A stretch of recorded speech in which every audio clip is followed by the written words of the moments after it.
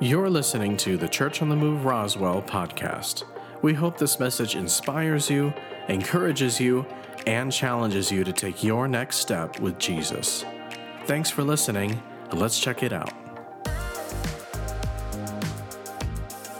We've been talking about the wisdom of God, and I've been spending a lot of time that the beginning of wisdom, the fear of the Lord is the beginning of wisdom, talking about that you can't even begin to walk in wisdom. And I realize that in our culture, we teach things that teachers are equal, that students are equal to teachers.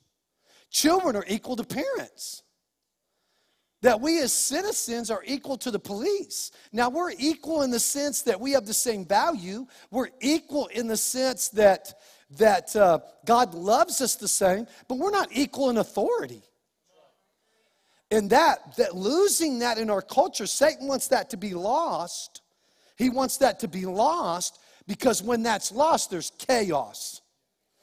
Absolute chaos. When people lose a respect for authority, there's chaos. I love this story. There's a little boy, it's a true story. A dad took his son got into trains. You know, there's all these little train books when you're little. His son's like 3 years old, and they're reading, I think I can, all the train books. And, I don't know what some of the name, what's that name of that one train, that one?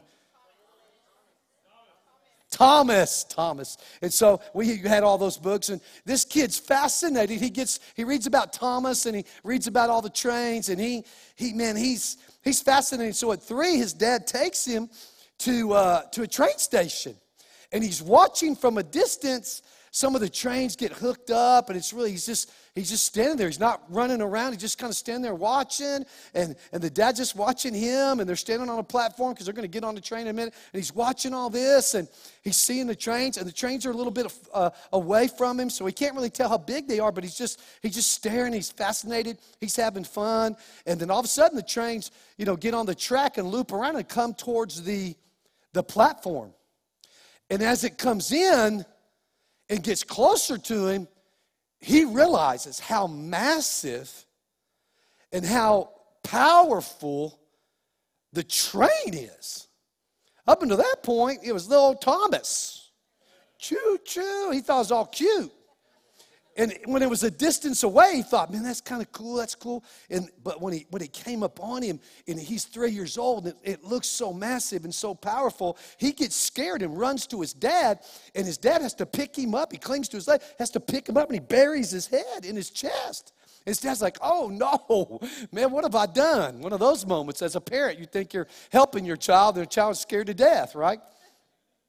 One of our kids never liked anybody with a mask, and man, we were at Disney World with the Taylors, and we were at Disney World, and man, I'm like, come over here and meet Tigger. And I got him near, and his eyes got about that big around, and he freaked out. Like, I don't want to see Tigger. Someone's got a mask. That's crazy, And he just freaked out. And so, that's one of those moments like, oh, man, maybe I shouldn't have tried to encourage him to do that. But that's what happened with his dad and this kid. Finally, they're going to board, and he goes like, son, we're going to get on the train. Is that okay? And his son kind of unburies his head and turns around and looks, and he's like, okay. And they get on the train, and then they take that train ride, and after a while, he loosens up, and the wonder and the excitement of it all, he could see kind of come back on him. But the whole time, there's this healthy reverence and respect for how powerful, how awesome and incredible that train is. And guys, that's how God wants us to be. I had no doubt my parents loved me. We didn't say it a lot to each other, but I had no doubt they loved me. But I'm going to tell you, there was a sound in my house that I had no doubt I was loved, but I also had no doubt I could be in trouble when my dad would unhook his belt. And I'd hear this like a racetrack coming around his way. I mean, man, I'd hear that sound, and it was so recognizable. Man, I tell you, as much as I knew I was loved, I was frozen in my tracks. Like, I hope that's not for me. Surely I can tell on my brothers about something they did worse than I did if it is for me. I get them spanked or get someone spanked with me. But But yeah, man, there was a reverence, there was a fear, there was a respect to my father. Even though I know he loved me, man, there was a, when we did something wrong, and he had every right to discipline me. And see, what's happened in our cultures, we've lost that. We know God loves us. If you don't, man, I want you to know he loves you, and he's proven that he loved you by dying for you. And he proved who he was by being raised from the dead. He's the Lord Jesus Christ that died for you and loves you. But the love part doesn't seem to be the part that people don't grasp. The part they don't grasp is to walk in any fear of God. They don't respect him. That train is powerful, and everybody knows it. I'm not going to step in front of a train. No one with any sense would, because it's so powerful, it's going to wipe you out. But that train's nothing compared to the power of Almighty God. And I'm in awe and fascinated by trains and by aircraft. And just like huge boats that weigh tons of weight and float on the water still freak me out. And I've read on how they work that, but it still blows my mind that you can put something that heavy.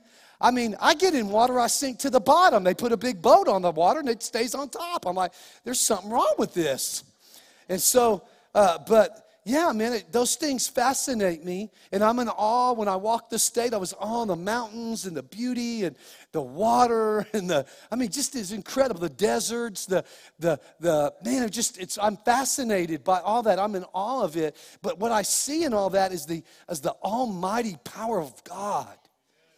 And there's a respect and a reverence that needs to come over us for that. And that fear of God, that reverence of God is what begins our journey with him to understand that what he says is true and that we start taking it seriously. And we have to emulate that in our families. I would tell my kids, I told them, you're not equal to mom and I. You're equal in that we love each other, but you're not equal in authority in our home. And some people nowadays, they treat their kids like they have as much authority as the parent. Like, what do you think? And and there's times you can ask them what they think and what they want to do and that kind of stuff. But, man, not when it comes to values and what you're going to actually accomplish in your home and that day.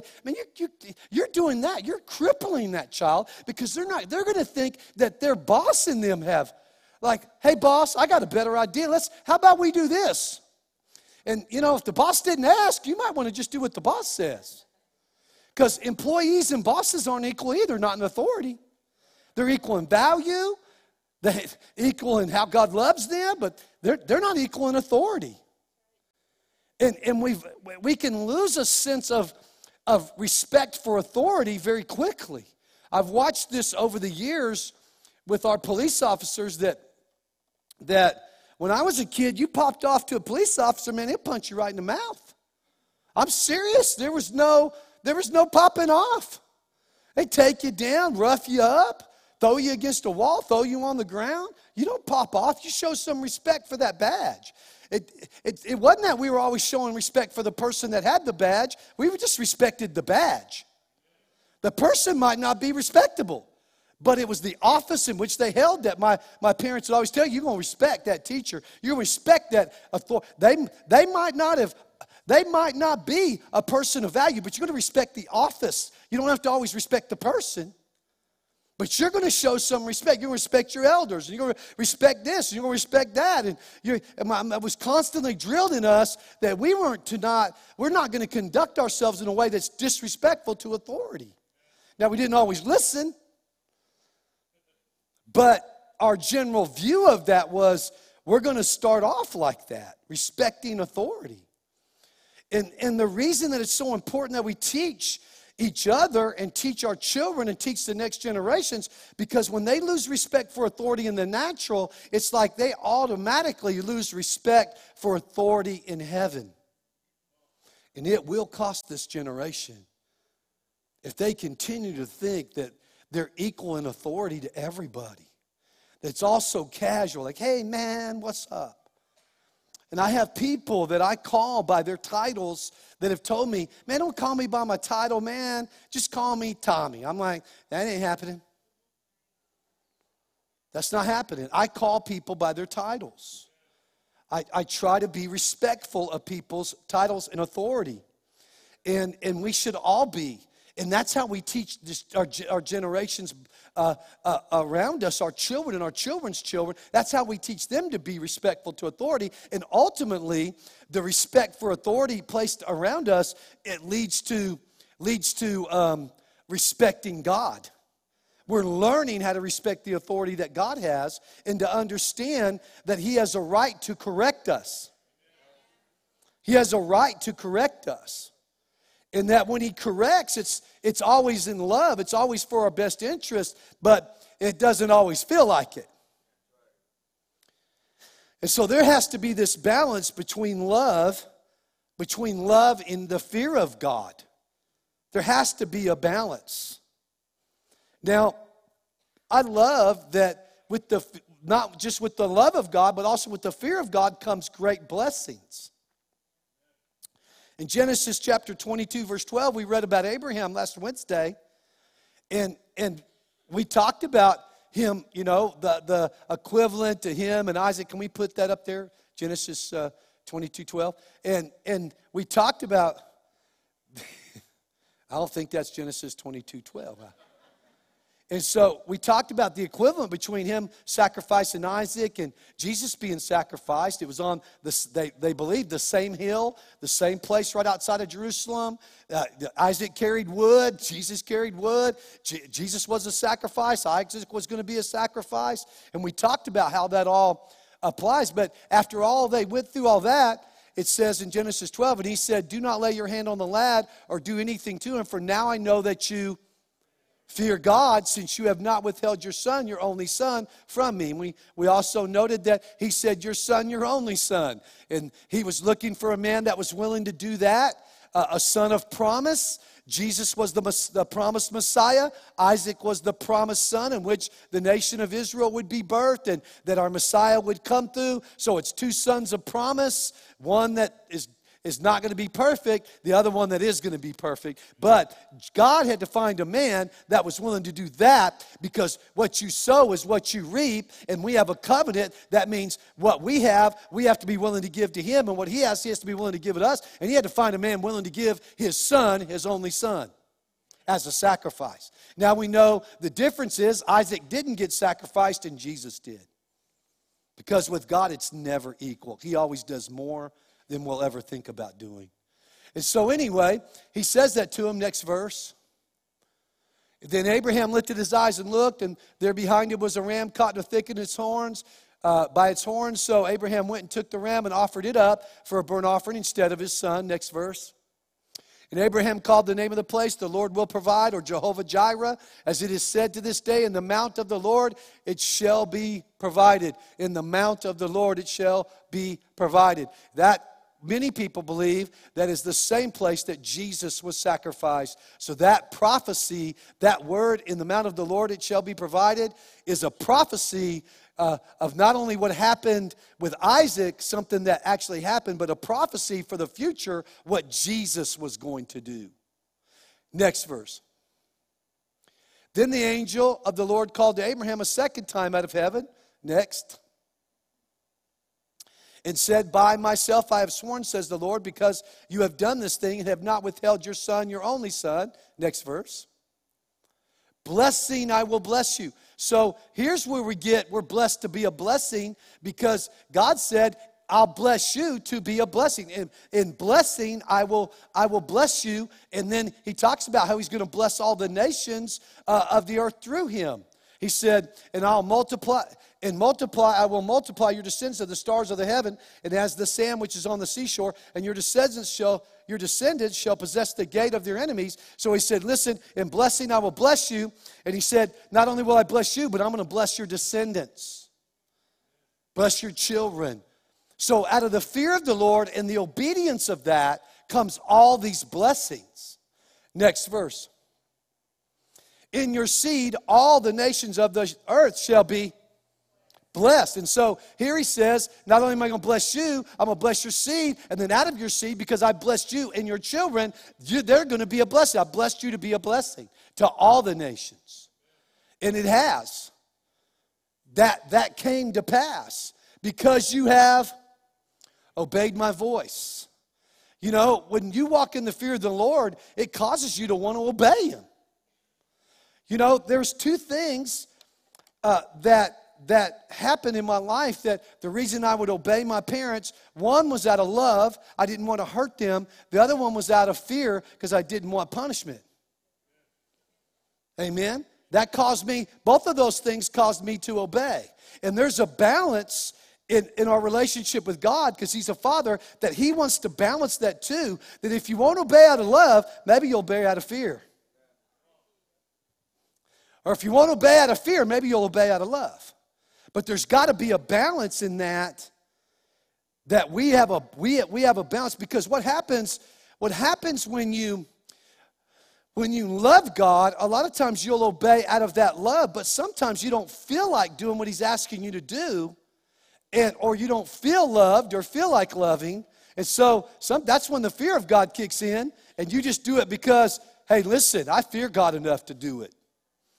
Other times, man, it's not fear that motivates you. It's not fear of Him judging you. It's just your love to please Him. And that's the same thing with children. It's the same thing in marriage, right? All men fear their wives. Not physically most of the time, but don't want to be in trouble. We're all like 5-year-old boys like that still, no matter how old we are. So, you know, but there's a fear, and wives are the same way towards their husband. They don't want their husbands to be mad at them and that type of thing. And so, man, sometimes out of respect and sometimes out of love, we obey and we do what is right. And we've lost that balance. That's why I've spent so much time talking about this. Because, man, if you're not like that little boy that you stand in awe of the all-powerful, almighty God, man, you're going to lose something. You're going to think sometimes His love gives you permission to do what you want, act how you want, think how you want. And you'll color outside the lines many times, and it will cost you and your family. And God doesn't want to. He's a good Father. And my Father had to put the fear of Him in us in order to hold us in check at times when the love, wasn't felt or wasn't appreciated. Sometimes we can take, I don't know, I've had this happen to me many times. I've seen it happen to people a lot nicer than me, that some people take people's kindness as weakness. And I think that's what's happened in our culture. They've taken God's love and His kindness as weakness. Like, well, okay, God's cool. I can do whatever I want to. He loves me. Man, there's so many warnings in the Bible to not do that. And we have to welcome the fear of God. I said we need to welcome it. Go with me to Philippians chapter 2. The book of Philippians, chapter 2. This is powerful because this is New Testament. A lot of people think, well, the fear of God's in the Old Testament. Well, no, it's not. In Philippians chapter 2, Paul is writing to the Philippians, and he's talking about overcoming, Paul's in prison. He's in a hole. He's in a hole in the ground they called prison. They lowered him down in there. This is what history says. And it actually functioned as not only the prison, but as the sewer system for the city. So he's in a horrible place. And he's suffering not because he did something wrong or beat somebody up he's suffering because he was preaching Jesus. That's it. He's suffering for the cause of Christ, and he's got such a great attitude down in this prison, it kind of blow your mind, how great an attitude he has. One time he yells up to him and says, write this down, I rejoice, and again I say I rejoice. I mean, he's got this spirit of faith about him and this spirit of joy about him that he knows he's suffering for the cause of Christ, and he's not good with it. Otherwise, he doesn't want to be in a sewer, in a prison. But if that's what he has to do for Jesus to spread the gospel, he's willing to do it. And so he's correct. He's telling them, listen, when you suffer, be humble. Jesus was humble when he suffered.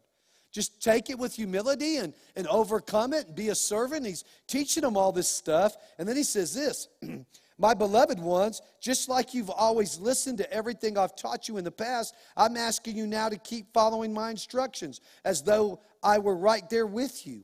Now you must continue to make this new life fully manifested as you live in the holy awe of God, which brings you trembling into His presence.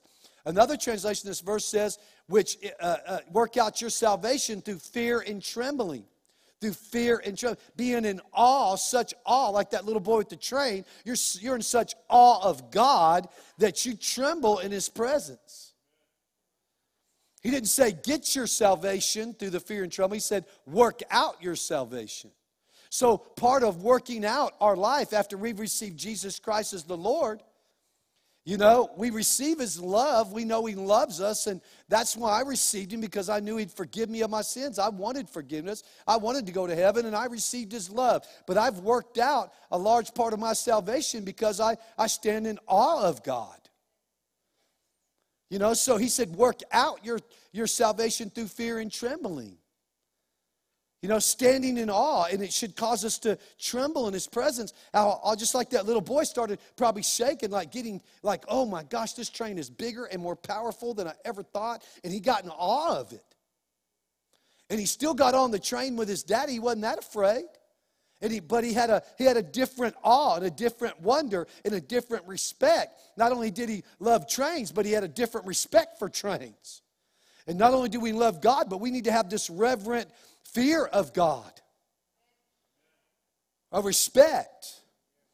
I love my dad. I knew my dad loved me, but I had a respect for him. You didn't play around in his house. No one did. And there was a respect there. Just a respect. And that's how we need to respect and stand in awe of God. And if you don't, it'll cost you. You'll give yourself permission to do a lot of things that you shouldn't give yourself permission to do. And it will cost you, and it will cost your family. It always grieves my heart when people forsake God and pursue sin, choose sin over God and doing what's right. And then they tell me how much they love their children without any repentance. And I'm like, you don't love I want to tell them, every one of them, you don't love your kids. If you loved your kids, you'd do what's right. Don't tell me how much you love them and how much you care for them while you're breaking mama and daddy's heart. While you're breaking their mama's heart or their daddy's heart. Don't tell me how much you love your children. Don't tell me how much they want you to be happy. No, they want you to do what's right. They want you to do what's right. That's what they want you to do. They want to be able to respect you. Children want to respect their parents. And so it always grieves my heart when people look at me and say, well, I love them enough to let them go. I love them enough I want them to be happy. I just want to be happy. I know they want me. And man, just do stuff that's a total violation of the Word of God. I'm like, are you kidding me? Jesus said, if you say you love me but you don't obey me, you're a liar. God's Word says the fear of God brings obedience. So whether you fear Him or love Him, and you should both, it all equals the same thing. Obeying His Word. Regardless of how you feel, regardless of what you want or your flesh wants, you obey His Word and you trust. This is the trust. Abraham trusted God. The fear of God makes me want to, the awe of God makes me trust Him. We have this thing that you can either, in fear, you can run, people either fight or flight, right? But that's the fear that comes from evil. The fear and respect and reverence of God, it does the same thing to people. But they don't fight. They either run closer to God or they run away from God. Because they don't want to be confronted.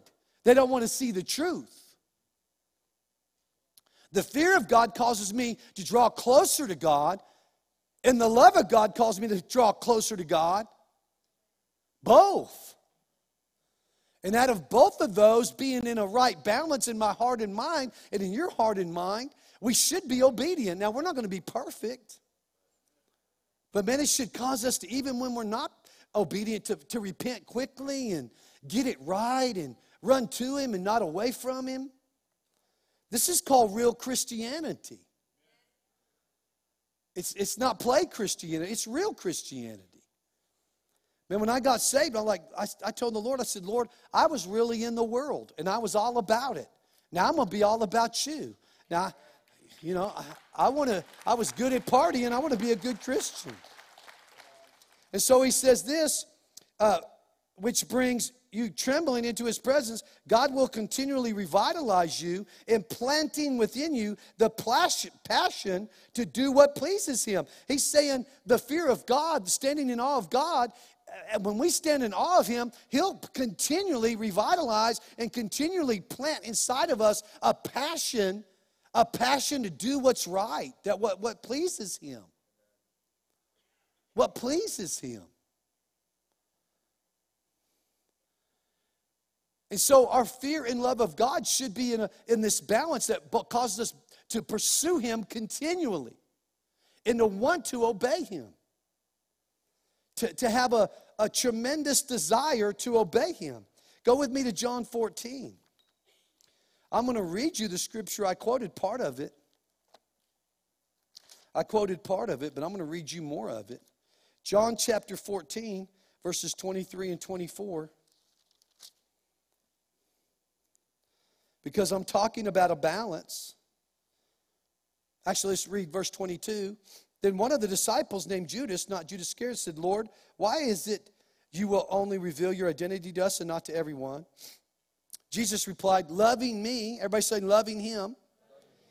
He said, loving me empowers you to obey my word. So he just said earlier that the fear of God empowers you. It empowers him to pour into you and pour into you so you are pleasing to him to obey him. Now he's saying my love does the same thing. It also empowers you to obey me. And so we need both. We absolutely need both. So he goes on to say, and my Father will love you so deeply that we will come to you and make you our dwelling place. But those who don't love me will not obey my words. The Father did not send me to speak my own revelation, but the words of my Father. I am telling you this while I am still with you. He's saying, listen, man, if you love me, you obey me. Basically, he's just saying, if you love me, you obey me. And then I hear people say, well, I fear God and love God, but I'm going to disobey. I'm going to blatantly, openly just disobey and keep disobeying, and I don't care what God says. Listen, that's an impossibility for you to say you love God or fear God and continually live in sin and continually just blatantly, aggressively, rebelliously disobey. There's a difference, man, when you're walking out a process of overcoming sin in your life and you fall, but you get up and you run to him. You say, God, forgive me. That's not rebellion. But when you openly say, hey, I'm going to go commit this sin, and I don't care what they think, you think, I don't care what God thinks. I'm going to do this no matter what anybody thinks. Guys, that is outright open rebellion to God, and they have lost their fear or love of God. And let me tell you what happens to you. You can get a seared heart. The Bible uses the word seared because if you we've all seen movies where they don't have a doctor and someone's bleeding and they stick something in the fire and burn it, and sear it, right? It closes the wound and it makes it harder, right? And so what happens is the times that you say, I don't fear God, I'm just going to do what I want to do. I don't love God, I'm going to do what I want to do. I don't love or fear him. I'm going to do my thing. Each time you act in with that spirit of rebellion, what happens is the Bible says spiritually inside of you, there's a sear that you're hardening your heart. The Bible says about Pharaoh that God hardened his heart. But before God hardened his heart, Pharaoh had already seared it. And God's like, if that's what you want, that's what I'm going to give you. It didn't start off like that. God wanted to save the Egyptian people. And so God sent Moses and said, hey man, let my people go. And he initially agreed.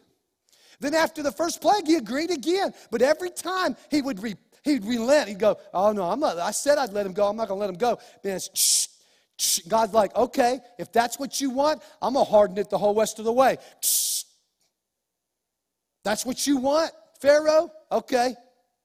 Then his heart got so seared that he pronounced the curse on his own children, and his firstborn son and every firstborn son in Egypt died because of Pharaoh's own words.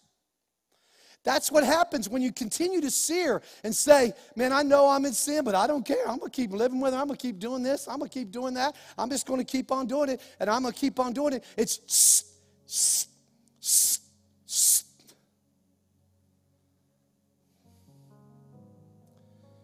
and eventually, you get so hard that the voice of the Holy Spirit, you won't even hear it anymore.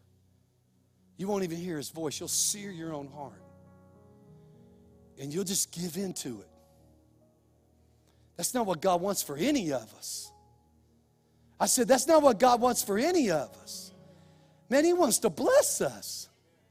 He wants to pour out his love on us. He said, I lavishly love you. I want to lavish you with blessings. I want to help you. I want to give you wisdom. I want to direct your path. I want to, man, there's nothing that he has that he will not give.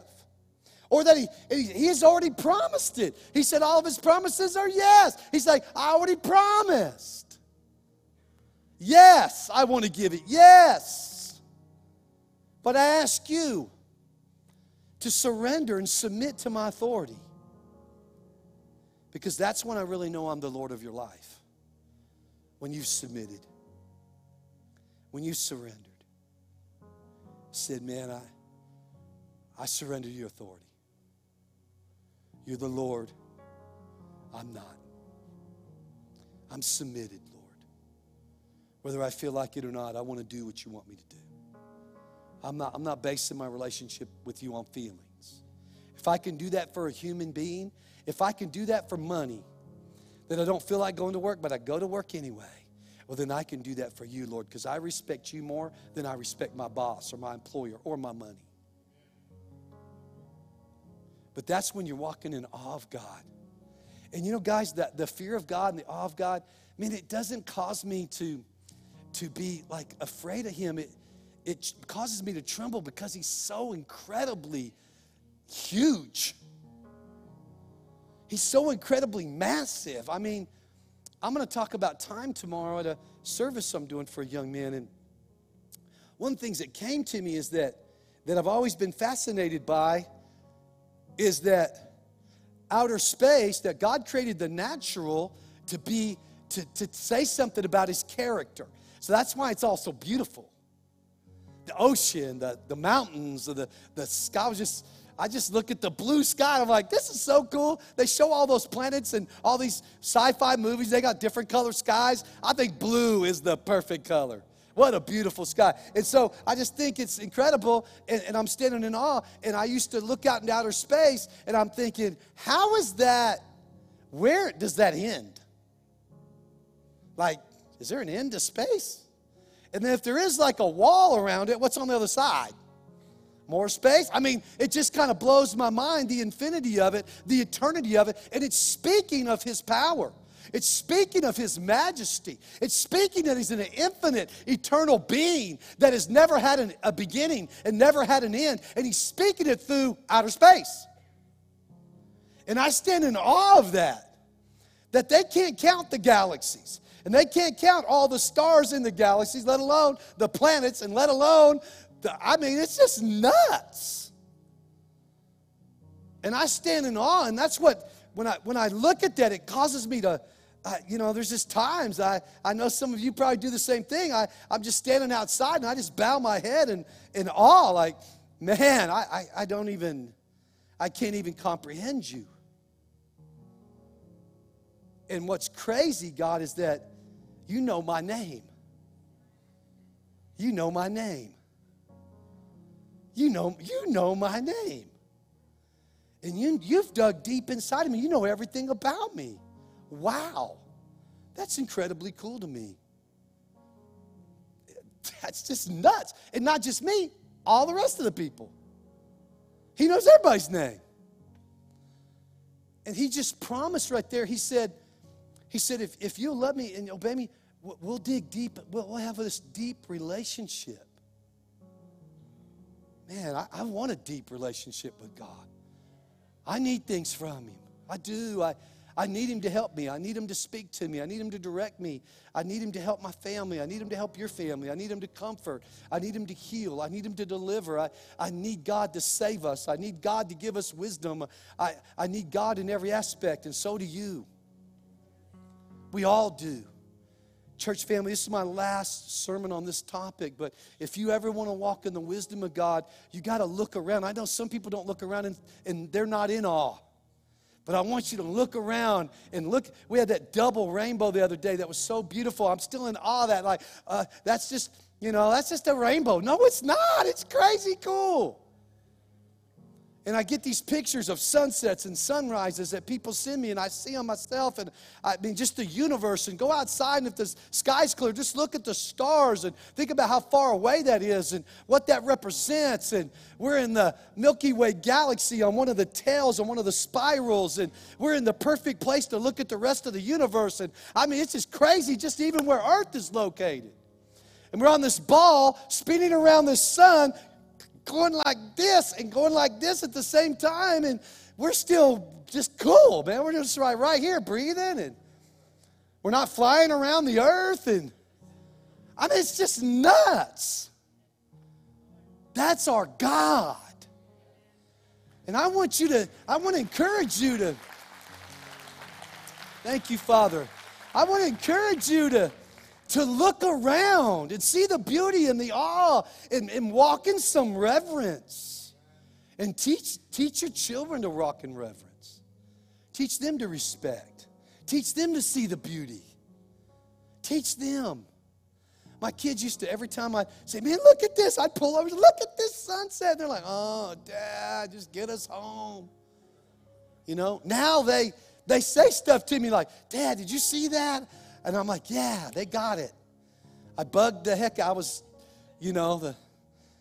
like a dumb dad joke to him. I'm like, Dad, stop, but I didn't. And now they're seeing what I saw, the beauty of it. And, guys, we got to teach that to each other, to our children, to our people.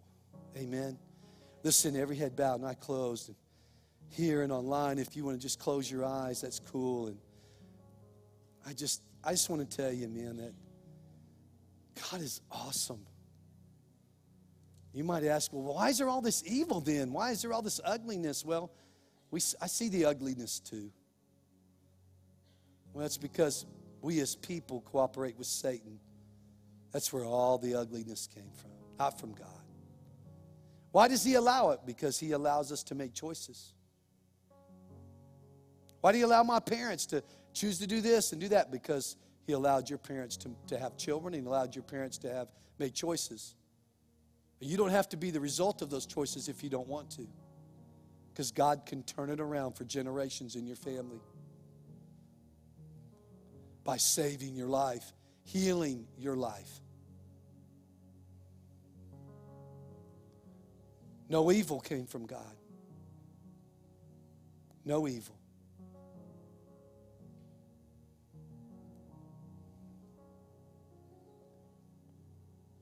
But he'll certainly judge it.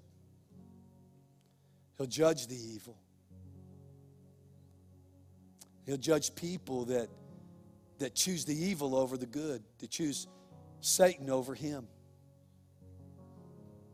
But he doesn't want to. He sent his son Jesus to die for us. Because he wants to judge you not guilty, innocent. But you have a choice to make tonight, whether online or here. You have a choice to make. Who will you serve? Joshua said, man, choose ye this day, blessing or cursing, life or death. He said, but as for me and my house, I will serve the Lord. You get to choose. What will you choose? Heaven or hell? A life worth having because God gives it to you. Jesus The Lord gives you a life through the Holy Spirit and worth giving away, or a life that you're just a taker.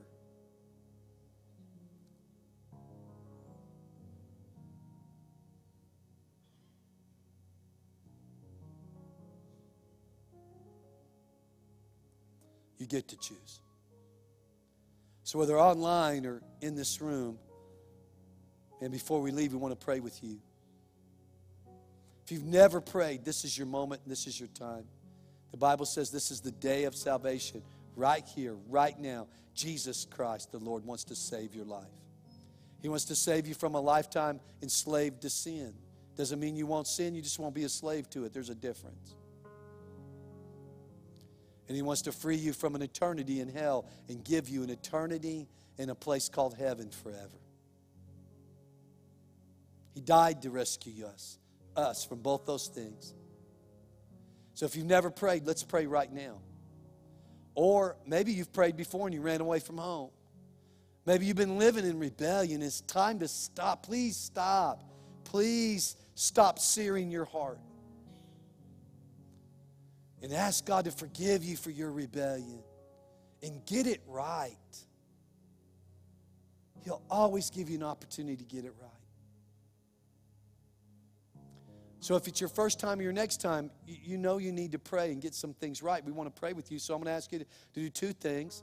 Here's the first one. Online, after I count to 3, send us a message and say, I'm praying for the first time or the next time. Or in this room, when I count to 3, just raise your hand up and say, I acknowledge before God and man, I need to get right with Him right now, that I'm getting right with Jesus. He's going to be the Lord of my life. I surrender it. And so after that, the second thing I'm asking you to do is just to pray right where you're seated, right where you're at online, right where you're seated in here. So here we go. 1, 2, 3. Raise your hand and say, it's me. Thank you. Thank you, thank you, thank you, thank you, thank you, thank you, thank you, thank you, all of you. Thank you, thank you. That's incredible. Let's pray with all those in the room and all those online.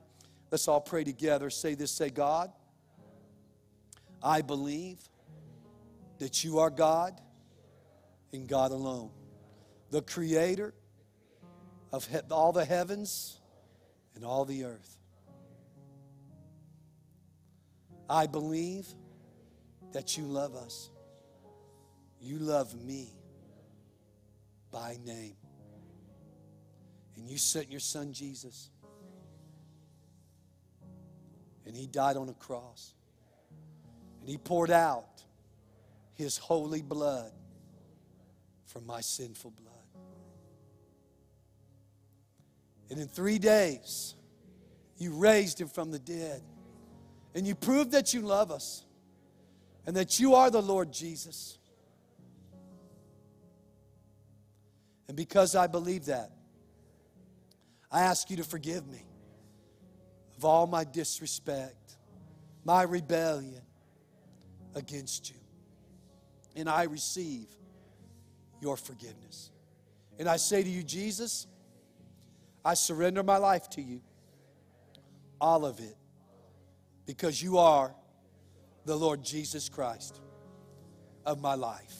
I receive the Holy Spirit, and I thank you now, by your word and by the Holy Spirit, you teach me how to love you, how to walk in awe of you, and how to obey you, to live a life serving you and those around me, walking in your blessings and giving those to my children, my children's children, and all those around me until I see you in heaven.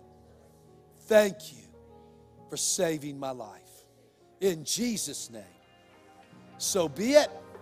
Amen. Come on, let's praise God. Thanks for listening today. If you'd like to find out more about Church on the Move, like our service times or how you can connect with us, you can visit cotmroswell.com.